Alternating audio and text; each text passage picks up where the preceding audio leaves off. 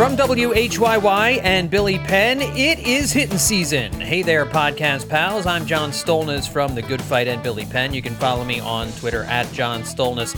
Coming up, Phillies pitchers and catchers report on February 14th, Valentine's Day. And as we record this, we are 70 days away from the start of spring training. The first full squad workout is on February 19th. And so as we are getting ever closer to Clearwater, we're going to open up the Phillies mailbag for this edition of the podcast. No real news going on with the Phils, as has been the course, par for the course so far here in the early going. But some good questions from the Twitter mailbag, and so we're going to open that up, and we'll dive into some Phillies issues with a good old-fashioned reader-driven content show today. You guys did the heavy lifting for me today, so I want to thank you all for that, and so we'll get to those questions here in just a second. I did want to remind you all, first of all, about Hittin Season being nominated for Best Baseball Podcast of 2023. It's all part of the Sports Podcast Group's 2024 Sports Podcasts Awards. And you can vote for this podcast, Hittin Season, by going to sportspodcastgroup.com. And there you'll find a link to where you can cast your vote. And if you haven't done so already, please click on over there. Right now, you can hit pause on this podcast, go over there and take care of that, and then come on back or do it after the show. If you're able to vote for Hittin Season, that would be greatly appreciated. We would love to knock off some of these other national shows, and then some of these other teams have some podcasts as well. And of course, our own Justin Clue, his podcast that he does with Dr. Trevor Strunk, The Dirty Inning, also nominated this year. So you could choose any one of those two podcasts. But for the purposes of Hittin Season, that's where you go to do that, sportspodcastgroup.com, and you'll see all the baseball podcasts. You can click on that and vote for us there. So if you wouldn't mind, and if you've already done that, thank you so much for casting your vote for us.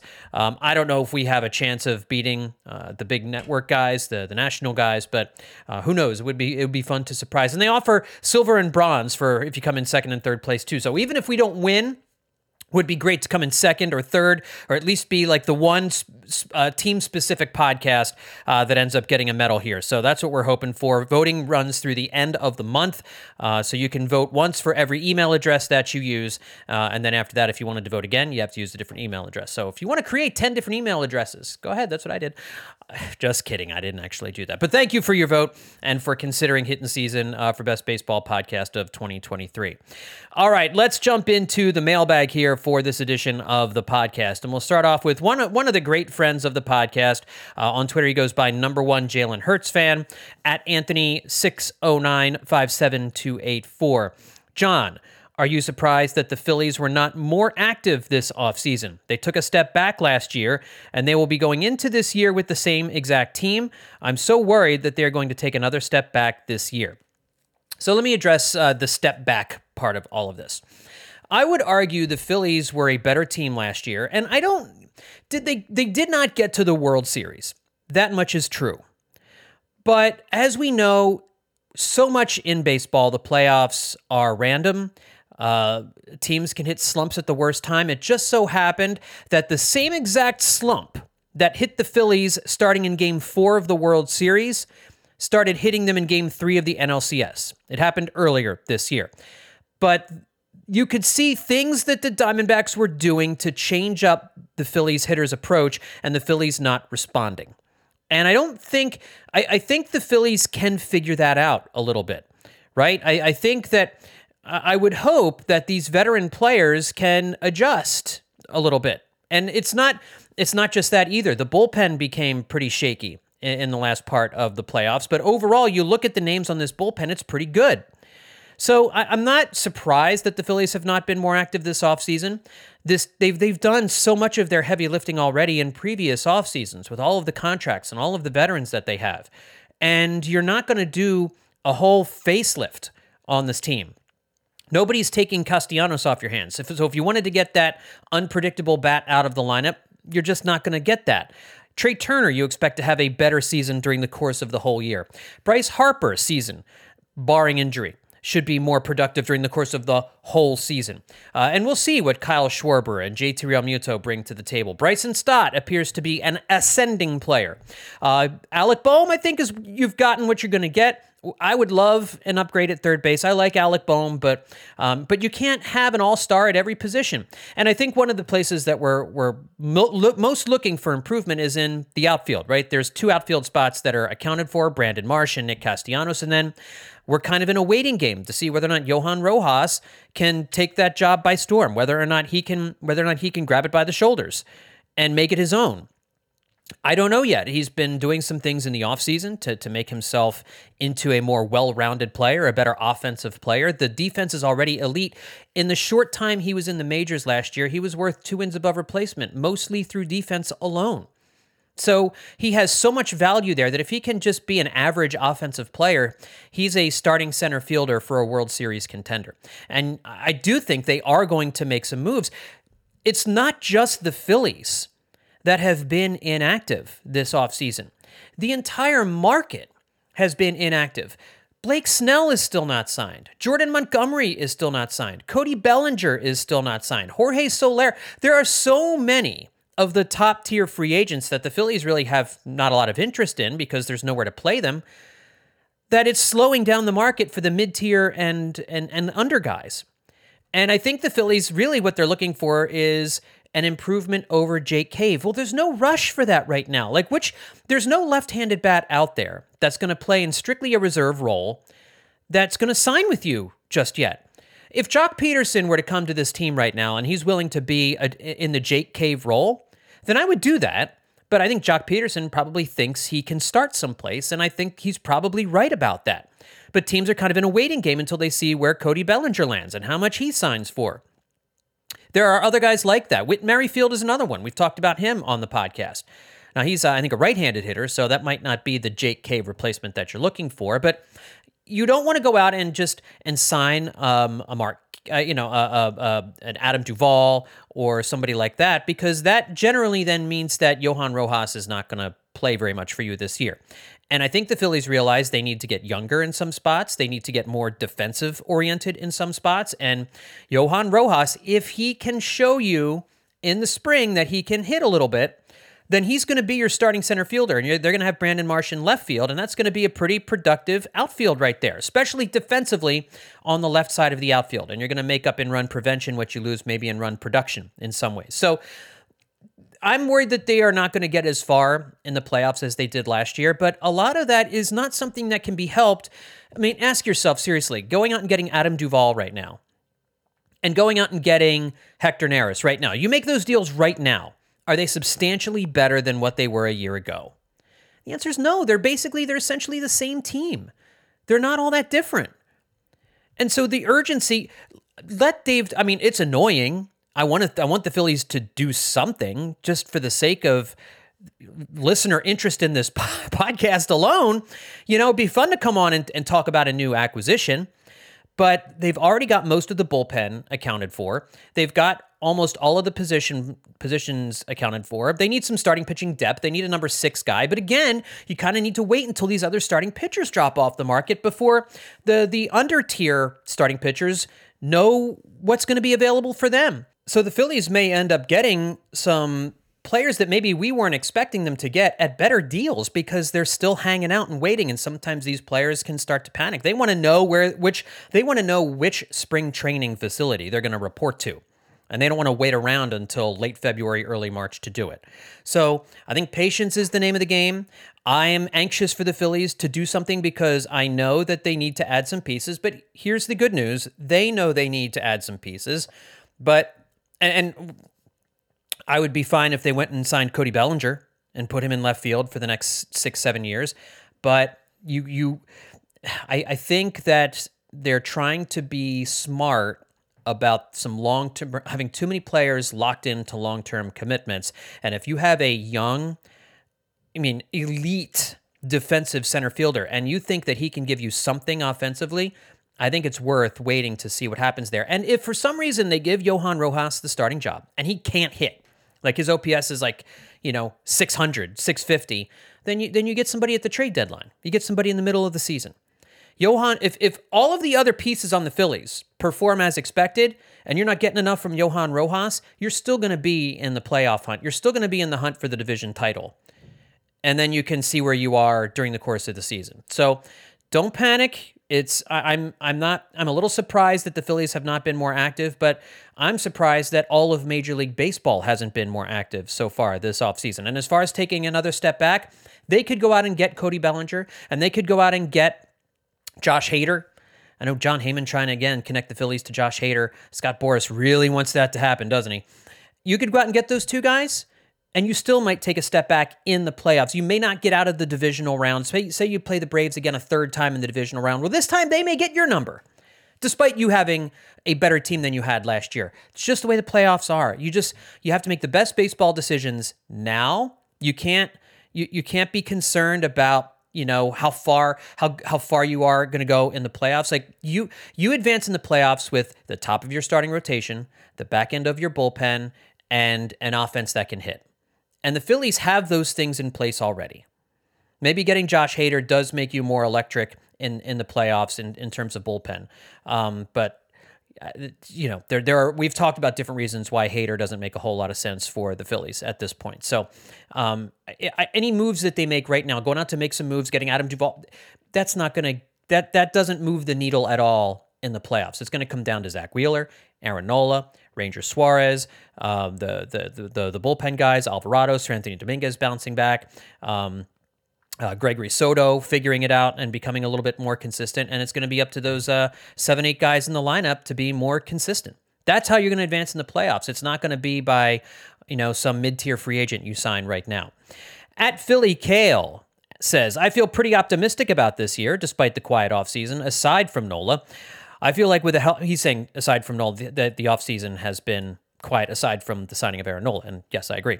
I feel like with a healthy Harper, comfortable Turner, and another year of experience for the daycare, this team is poised for a big run.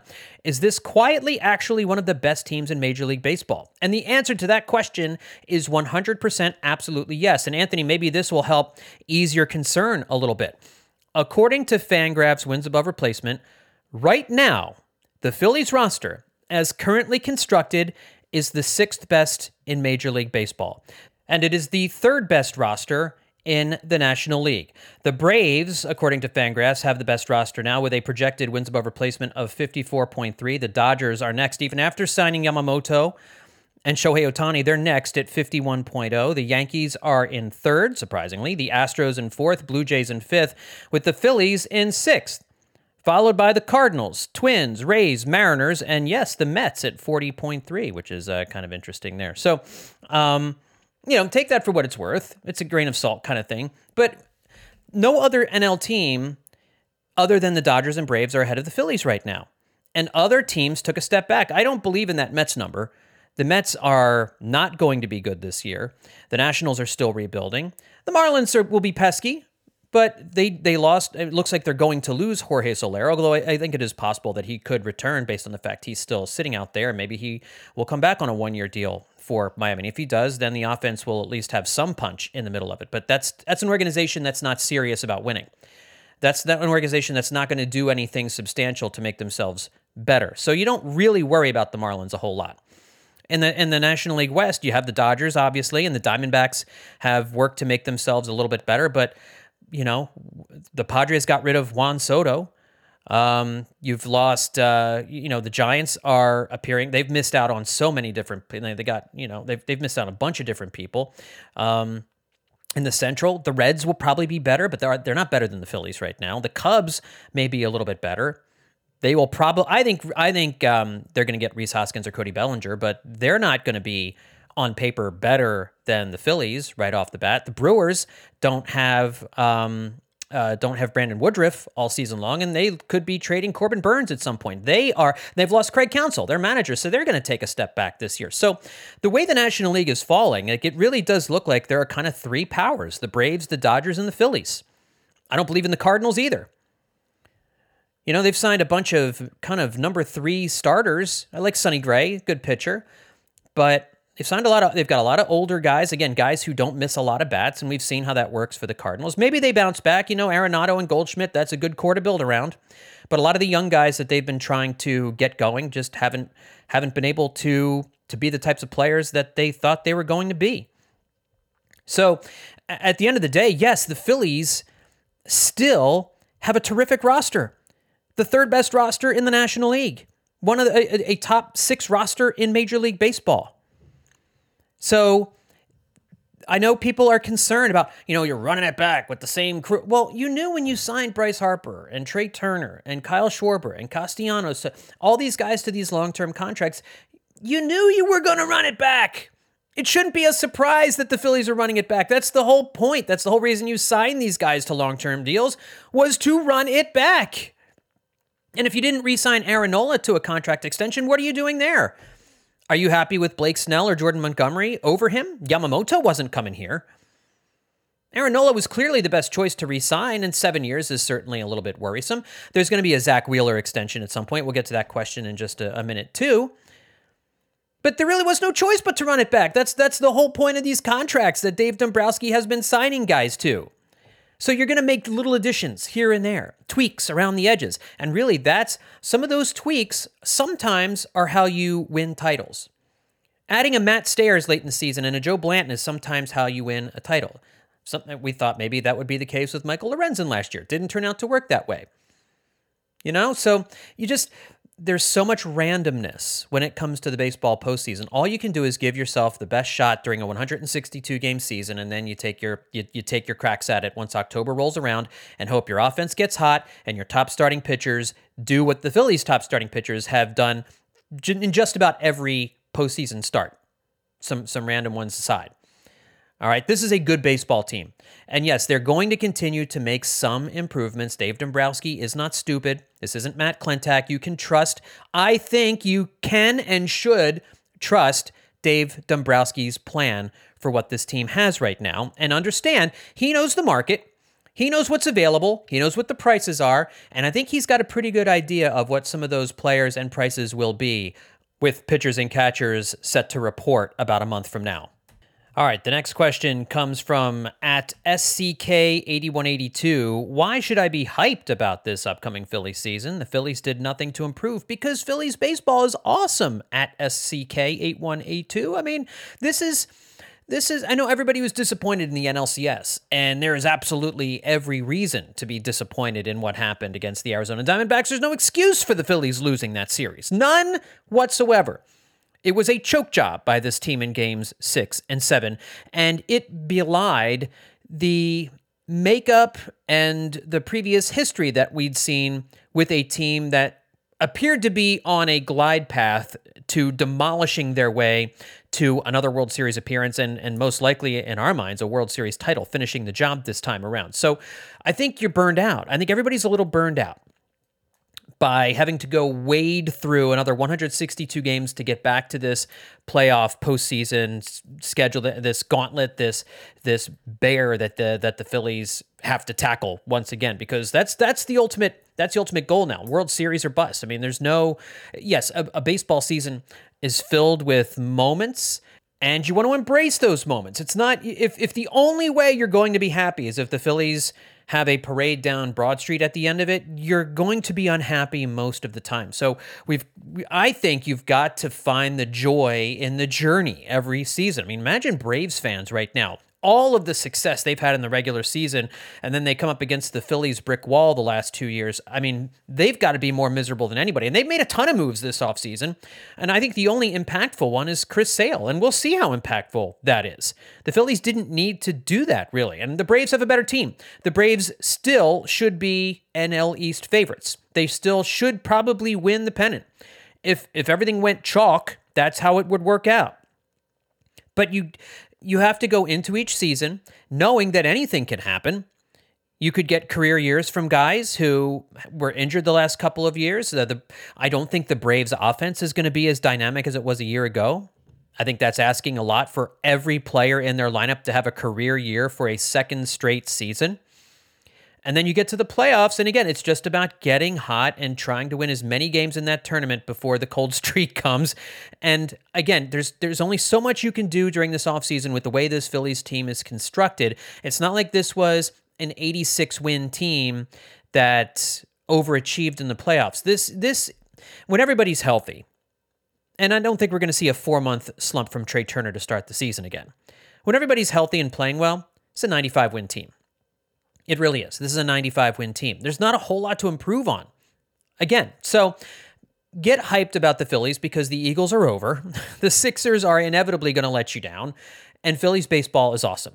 That's my suggestion. That's my recommendation.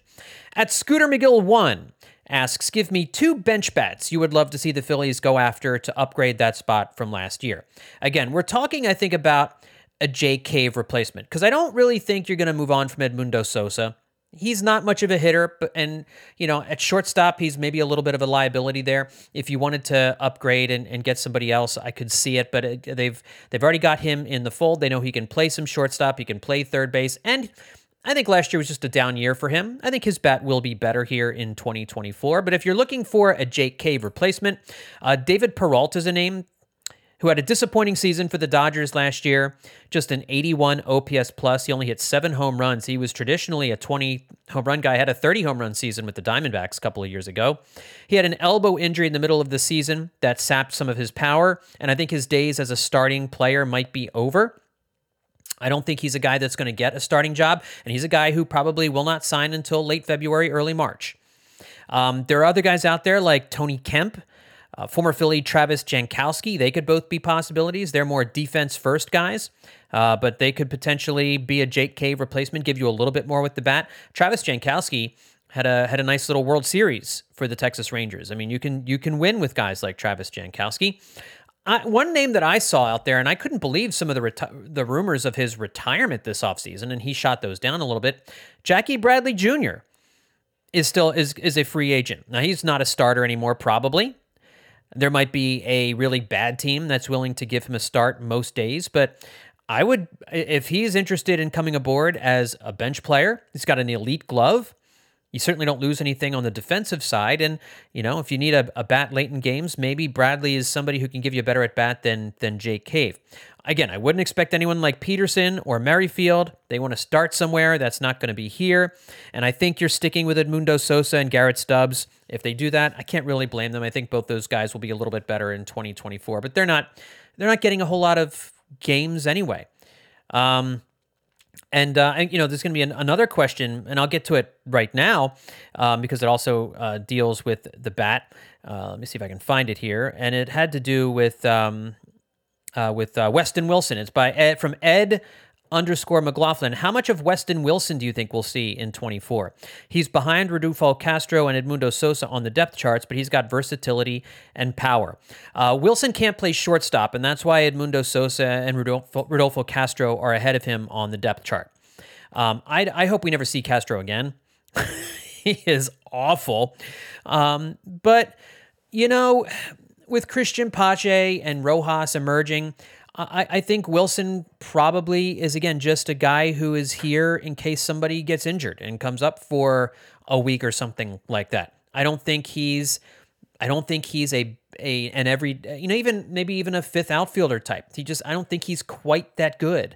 We didn't get to see a lot of him at the big league level. I think what we saw was decent. And if I'm looking for a bat late in the game, I would rather have Weston Wilson at the plate than Edmundo Sosa, for sure, but it's about positional flexibility. I know, they say Weston Wilson has some flexibility, but he can't play shortstop. And that's the big thing. That's what Castro and Sosa give you, is they give you a guy who can play shortstop. Now, Bryson Stott can also play shortstop, and so if Trey Turner needs a day off, you could potentially move Stott over to shortstop, but I don't think you want to do that. I think Scott plays an elite second base. I don't think you want to make yourself weaker at two positions just to get Weston Wilson in the lineup. You probably keep Stott at second base and play Castro or Sosa at shortstop.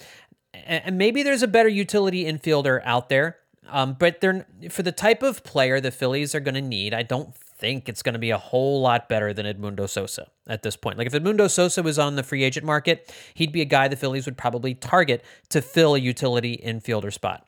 So I don't think you're going to see a whole lot of Weston Wilson here in 2024. I like him. Had a great moment with the Phillies this year, a memorable moment, but I don't really see him being an impact player or playing a whole lot at the big league level here in 2024. At Flips to Lemke asks, what kind of numbers would you be thinking for Zach Wheeler's extension? And what do you think we should expect as far as longevity? On the one hand, he reminds me of Halladay, who was cooked at 35. On the other hand, he only threw about half the innings in his 20s that Halladay did. And that's right. That's right, because he had Tommy John surgery. Zach Wheeler's innings didn't pile up when he was in his 20s, and he's still throwing as well as ever, and we've seen some pitchers last well into their 30s. Pitchers are weird. You don't know which ones are going to have staying power and which ones are going to crap out really fast. Roy Halladay had major back problems, and I think I remember him saying, like, in Game 5 of 2011, that's when he felt it go, and he never got it back after that game. Zach Wheeler has pitched in a lot of high leverage games over the course of these last few years, so there is some concern about longevity for a pitcher in his mid-30s. But if you're going to give it to a guy, nobody had any trouble giving Justin Verlander or Max Scherzer money in their previous last contracts when they were in their early to mid-30s. And so Leo Morgenstern, who's a former Good Phight alum, wrote up on his site Real Baseball, had an idea for a contract that would be somewhere in between what Yu Darvish's was and Jacob deGrom's recent contracts. He noted that the midpoint in their salaries was about $27.5 million, which seems, I agree with Leo that it seems like a fair number for Wheeler. And given his age, I don't think the Phillies are going to go any more than 5 years with him. I know that would probably be a little bit longer than we would be comfortable with. I think we would all love a 3-year deal. But Zach Wheeler, if he was on the open market right now, could absolutely get a 5-year deal with someone. And so you're looking at 5 years at $27.5 million a season from 2025 to 29, which would be his age 35 to 39 seasons. That's $137.5 million over 5 years. If you got him on a 3-year deal, you're probably looking at $33 million, maybe.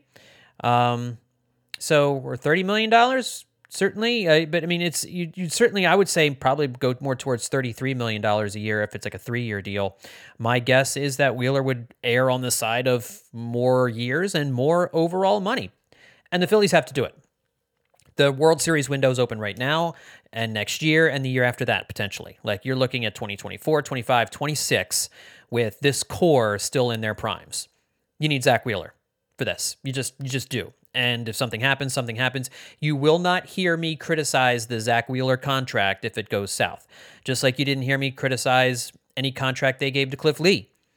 Cliff Lee didn't really pitch at all in the last 2 years of his contract, because he got hurt and was just ineffective at that point. So, there's some risk there, but what you want is to get that production on the front side of it, and then you live with whatever you get on the back side of it. That's what happens when you're in a World Series window. All right, up next, Matt Roberts, PA, asks, what, if any, improvement can we expect from Rojas at the plate? Who are the potential way too early trade deadline target options? And was JT's down year at the plate a blip or the start of a downward trend? Let's knock these things out one by one here. So let's talk about Rojas.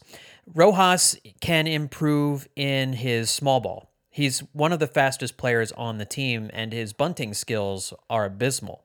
Here's a guy who needs to be sitting at the feet of Garrett Stubbs every day and learning the art of the bunt. He's just got to do it so that he can get on base and so that he can steal bases, and becoming more confident as a base stealer will make him a more dynamic threat at the bottom of the lineup. We saw with the Diamondbacks, once they started running in that series, any walk, any single, any bleeding eye hit through the middle became a double because they were able to run. They went Willie Mays Hayes on us. They really were able to turn every time they got on base into a stolen base situation, because even as good as JT Realmuto is, the new rules favor the base runner so much that it really has become so much easier to steal bags. And so I think if you've got Rojas as an improved base stealer and he improves his on-base ability, I know when he was called up, he did pretty good at getting on base and got a lot of batting average on balls in play, luck-aided hits in the month and a half, 2 months that he was on the Phillies. And with his speed, he's always going to have a high BABIP. That's just the way it's going to be with him. What you would like to see is him square some more balls up. He doesn't need to be a 20-homer guy. If he is, great. But he needs to be a guy who can hit the ball in the gaps and run. And he just needs more solid contact. He needs to get the solid part of the bat on the baseball. He needs to be able to hit velocity better. And I think that was one of the things that they said about him as he was coming up, that he could hit velocity, but at the big leagues, he struggled with laying off high fastballs and being able to make contact on them.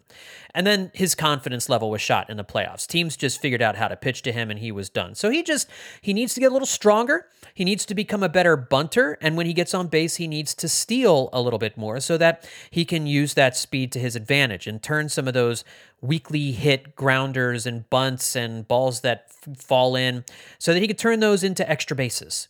And that's where he's really going to shine as this team's number 9 hitter, because that's where he's going to hit. He's going to hit number 9. Who are the potential way too early trade deadline target options? So I went ahead and I looked at some pending free agents, guys who would be rentals at the trade deadline. And in the bullpen, I think the Rockies will almost certainly make anyone in their bullpen available. Daniel Bard is a guy who has a lot of closing experience. He was terrible last year, but we all know with relief pitchers, sometimes they can be awful one year and be great the next year. So it would not at all surprise me if Daniel Bard comes back and pitches to an ERA under 3. He's going to be 39, but he will undoubtedly be on the trade market if the Rockies are not contending, which they won't, and he bounces back and has a good season. I think Kansas City's Will Smith, former Atlanta Brave, and any potential closer on a non-contending team. Maybe this is the year the Pirates trade Bednar. Of all the pitchers on the trade market who the Phillies could potentially go out and get, David Bednar would be absolutely number 1 on my list. And I would put Cleveland's Emmanuel Clase on that list as well. I'd trade for him immediately. But if either of those guys are made available, those are probably my top targets. I'm looking for, I think you're going to need to get another bullpen piece, and it would be great if you could get a guy with closing experience who's comfortable in the 8th and 9th innings. And I think all of those guys, the high-end guys are Bednar and Clase, I would say. And then some like setup potential guys. Again, if Bard bounces back, he'd be a guy I would be looking at. Smith, if he is good for Kansas City this year. And Kansas City may surprise. They may be a little bit more competitive than we're thinking. He could be a guy to go after. But essentially, you're going to be looking to scour any struggling team's bullpen and seeing which of their relievers are having the best seasons, and those are the guys you're going to target. In terms of outfielders, depending on how things go for the Giants, I don't expect them to be contenders this year.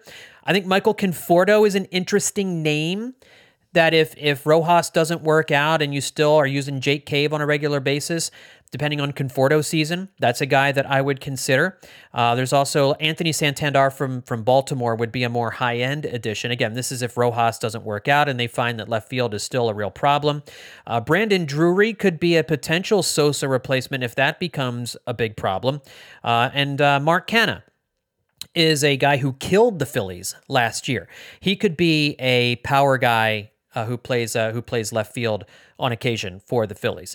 And of course, if they need another big-time starting pitcher, Corbin Burns will certainly be on the trade market if he isn't dealt before the season. I doubt it's going to happen now. Shane Bieber is another name who could likely be on the trade market if the Guardians are not competitive here this year. So those are just some names that I think you're keeping an eye on right now anyway. And the trade deadline targets evolve, right, as the season rolls along, as you see there's going to be a surprise team we think is good, like the Cardinals last year, who turn out not to be good, and then they become sellers at the deadline. There's going to be some teams out there like that, and there's going to be some teams out there that we think are sellers that'll end up being buyers. I would keep an eye on the Nationals roster and see who's playing well for the Nationals. My guess is they aren't going to contend this year, but they might have some guys who could help out in a bullpen or be a 6th starter, or it can be a left-handed bench bat or something like that. That's what Dombrowski's looking at right now. And maybe there will still be some guys who pop up on a team's 40-man roster, young talent at AAA who are blocked by people at the major league level who could come in and play a role here for the Phillies. And the last part of this question was JT's down year at the plate a blip or the start of a downward trend? Honestly, I think we're probably looking at the start of a downward trend. You're talking about a catcher who's caught a ton of innings, a ton of games, behind the plate, plays all the time, and he's inevitably going to struggle. And if he's hitting 6 or 7 in your lineup, you can deal with a JT Realmuto giving you the kind of offense that he gave you last year. It's when you're hitting him 5th that it's really a problem, or you're hitting him 2nd, it's really a problem. but I don't think that's where he should be in the lineup anymore. He's still an above average offensive catcher. A pretty decently above average offensive catcher. His defense, again, with the new rules, he's not giving you quite as much in terms of throwing out base runners, but I think the Phillies pitchers could do a little bit more to help him with that. And hopefully we will see Phillies pitchers, especially Aaron Nola, become a little bit more comfortable with the pitch clock. And now it sounds like they're going to shorten the pitch clock from 20 seconds to 18 seconds when there's a runner on base, which is going to freak Aaron Nola out even more. But I hopefully he figured something out this year with the pitch clock. But he's a guy who always liked to throw the ball over to first base a lot. That's a rule that I would restrict a little bit more. I would allow pitchers to have 3 throwovers or 4 throwovers a game, an at-bat, just because I know they want to speed the game up, but for some pitchers, that is how they're able to kind of conduct themselves and control themselves a little bit. Maybe 4 is too many, but 2 I think is too few. I think if you give him 3, I think that's a good middle ground there, and that's what I would do. But as far as JT goes, yeah, I think his down year is probably going to be what we see. I don't think it's his down year anymore. He's a catcher in his 30s, and his offensive game is gonna suffer a little bit. I think he might be a little better this year, and he could be a little worse, and then a little better the following year. You know, I don't think it's a straight path up or a straight path down for JT Realmuto. I think he's still probably a borderline all-star catcher, but I wouldn't expect him to be a silver slugger guy anymore.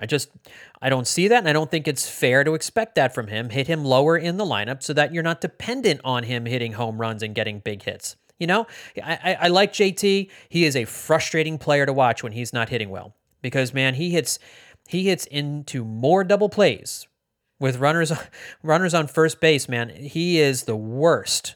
That's the last guy you want to have up with runners in scoring position, at least last year. And so much of his issues last year were with runners in scoring position. Those statistics are not sticky from one year to the next. Those numbers tend to change. A guy is, generally speaking, not abysmal with runners in scoring position every single year. It's a very weird, luck-based, circumstance-based statistic. So I would expect those numbers to improve. You saw him do better with runners in scoring position at the very end of the season, even as even some of that luck turned around. So I don't think JT is a silver slugger guy anymore, but I think he's still going to be an above average offensive catcher. But I think what we saw in 2023 is likely what we're probably going to see in 2024. And again, that's okay. At Kyle Coletti 50 asks, predictions on non-roster invitees for camp, guys with the best chance to break out throughout the club. So we don't have any non-roster invitees as of yet, and trying to predict who amongst the hundreds of baseball players out there the Phillies will invite to spring training, I wouldn't even begin to tell you. But a lot of it is going to be their AAA guys, you know, the guys who are in AAA and AA. Guys with the best chance to break out throughout the club, they don't, as you've seen from a lot of these prospect lists that have come out, the Phillies do not have any position players near the big leagues that are ready to make an impact. I mean, Rojas, sure. But, you know, Carlos De La Cruz, maybe. I think he's probably going to be their best offensive player for the Iron Pigs. And, you know, he's a guy they left exposed to the Rule 5 draft this offseason, and nobody claimed him. So, you know, he's a very tall guy. Maybe they can kind of see if he can play corner outfield, but he seems more of a first base DH type guy. I don't know if his bat translates to the big leagues. Like he's very tall. He could get exposed by big league fastballs and breaking balls. I don't know if he's going to have any big league time at all this season. You know, again, Weston Wilson probably is ahead of him in terms of guys you would consider calling up right now, but maybe not. Maybe De La Cruz has a big season for the Iron Pigs and puts himself on the Phillies' radar. That's probably the guy who's closest to the major leagues that has the best chance. I mean, I think if you're talking about a guy who could make a leap throughout the minor league system, you know, you look at Justin Crawford and you hope that his offense can come around. He's very highly thought of amongst prospect circles. He didn't show much with the bat. I know there's teams are very high on Aiden Miller, but again, very young. There's nothing close to the major leagues where you're looking at a position player who could potentially break out. And you're hoping Mick Abel is a starting pitcher who breaks out, that he finally figures it out, and that he can provide the starting pitching depth that you need. I still think they're going to sign a veteran this offseason, somebody in the mold of Michael Lorenzen, and heck, it might even be Michael Lorenzen. I mean, why not at this point? Make him a bullpen guy, number 2 guy, number 6 guy. But I just don't, there's not a whole lot of non-roster invitees that I think are going to get a crack at making this ball club. They seem to have most of those guys all lined up. All right. At Liquid Cloud 9, Rojas starting in center this year. Orion Kerkering, future closer. We've talked about Rojas a lot. Yes, I do think he'll probably end up as the starting center fielder for the Phillies with Brandon Martian left. As far as Orion Kerkering, future closer, maybe. It's hard to say. He has great stuff. I will note that Matt Gelb reported on, I guess it was Wednesday, that the Phillies and Jordan Hicks had mutual interest, according to 2 major league sources, until the Giants offered Hicks an opportunity to become a starting pitcher. And he signed with the Giants last week for 4 years and $44 million. Obviously, the Phillies viewed him as a reliever, which I think is what most major league teams viewed him at. And that's kind of we're thinking about a Craig Kimbrell replacement. You're looking for a hard-throwing right-hander that can miss bats. Now, Hicks also has trouble finding the plate, which is very Craig Kimbrell-like, and that would have probably made everybody nervous. Gelb notes that the Phillies are not believed to be shopping at the top of the reliever market, but if Dombrowski sees something he likes, the Phillies could pounce. I say all that to say Orion Kerkering is going to be a major part of this Phillies late-inning bullpen strategy. So yes, if he shows something here in 2024 that he has the stuff and the mental makeup to be a late inning reliever for a pennant contending team, he could absolutely be an eventual closer. But again, you have to remember, as long as Rob Thompson is this team's manager, you're not going to have a traditional closer. You're going to have 2 or 3 guys who can close. That's how Rob Thompson likes to do it. And I think that's mostly fine. Would I rather have one really dominant guy who I know can get me those last 3 outs? Yes. But again, if you're facing 2, 3, 4, 5 in the order, I want that guy pitching the 8th inning if that's where they're coming up, rather than 6, 7, 8, 9. If the lineup happens to be structured that way. So I think what you're thinking about for Orion Kerkering is not really whether he can be a future closer. It's whether he can be a future late inning reliable relief pitcher. And I think yes is the answer to that question. The Phillies are just never going to be a guy with Rob Thompson here where somebody has 40 saves. I don't think that's going to happen. At JB Faz 1213 asks, does a 1-year deal with Cody Bellinger interest you? He could play center field and then go back on the market next year. He could play left field for the Phillies. Yes, a 1-year deal with Cody Bellinger would absolutely interest me. It would absolutely, and it's not out of the realm of possibility, although I do think he'll end up signing a multi-year deal with somebody, and I think it will be the Cubs. The Cubs just make all the sense in the world. Here's a team that's on the rise. They probably should have made the playoffs last year. Cody Bellinger played really well there. Why wouldn't you bring him back? I don't know what kind of number Cody Bellinger is looking for. I'm not paying him $200 million.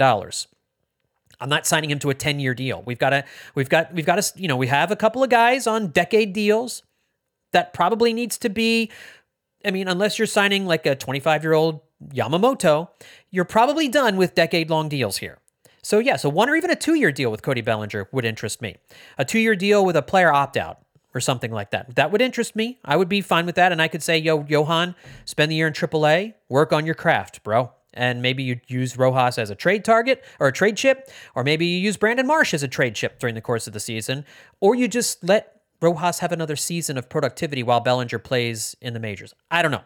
If Cody Bellinger is sitting there and he's willing to take a 1-year deal at like $20 million, I would certainly consider it. I would absolutely consider that if I was Dave Dombrowski. Last one, at Nick M. Willard 84 asks, do you think they can move Taijuan Walker, or do they even want to?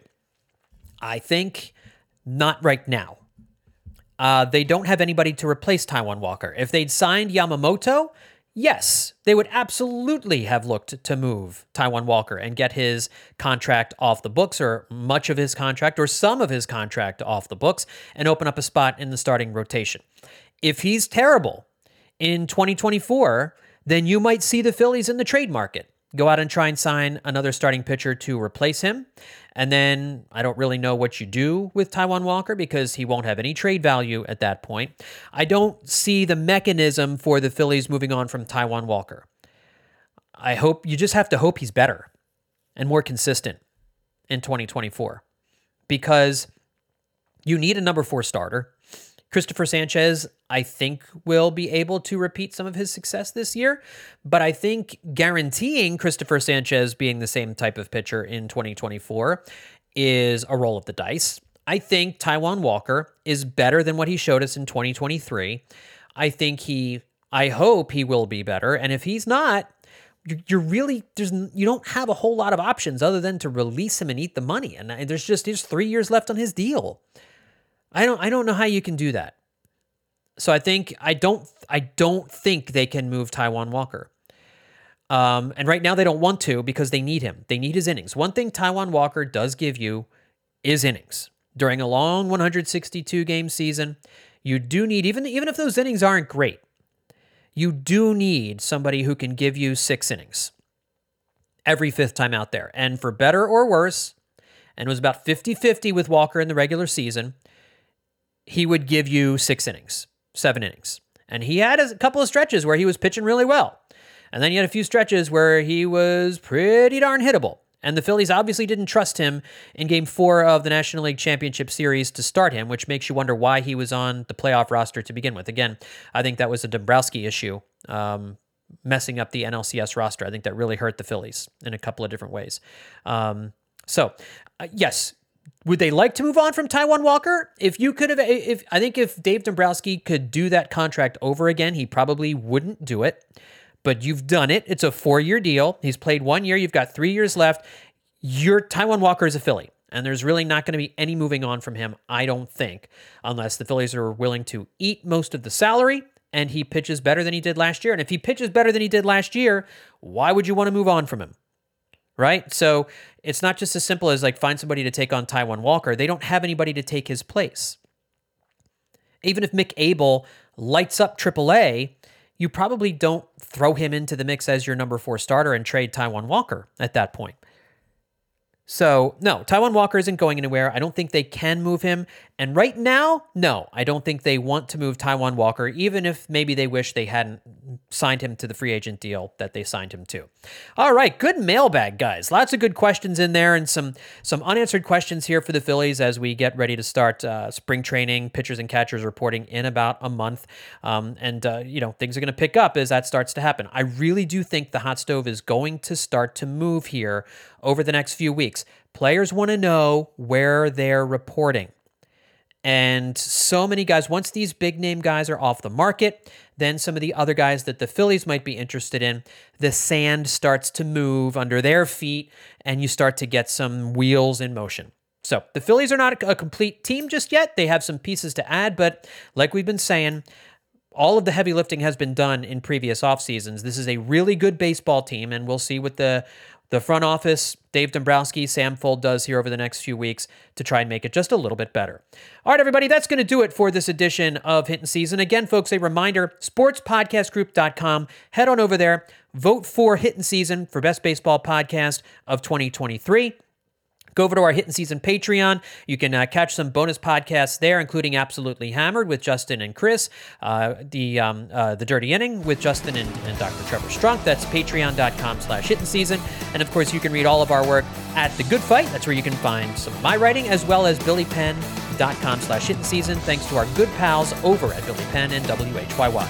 Thanks everybody for tuning in. We'll talk to you next time right here on Hittin' Season.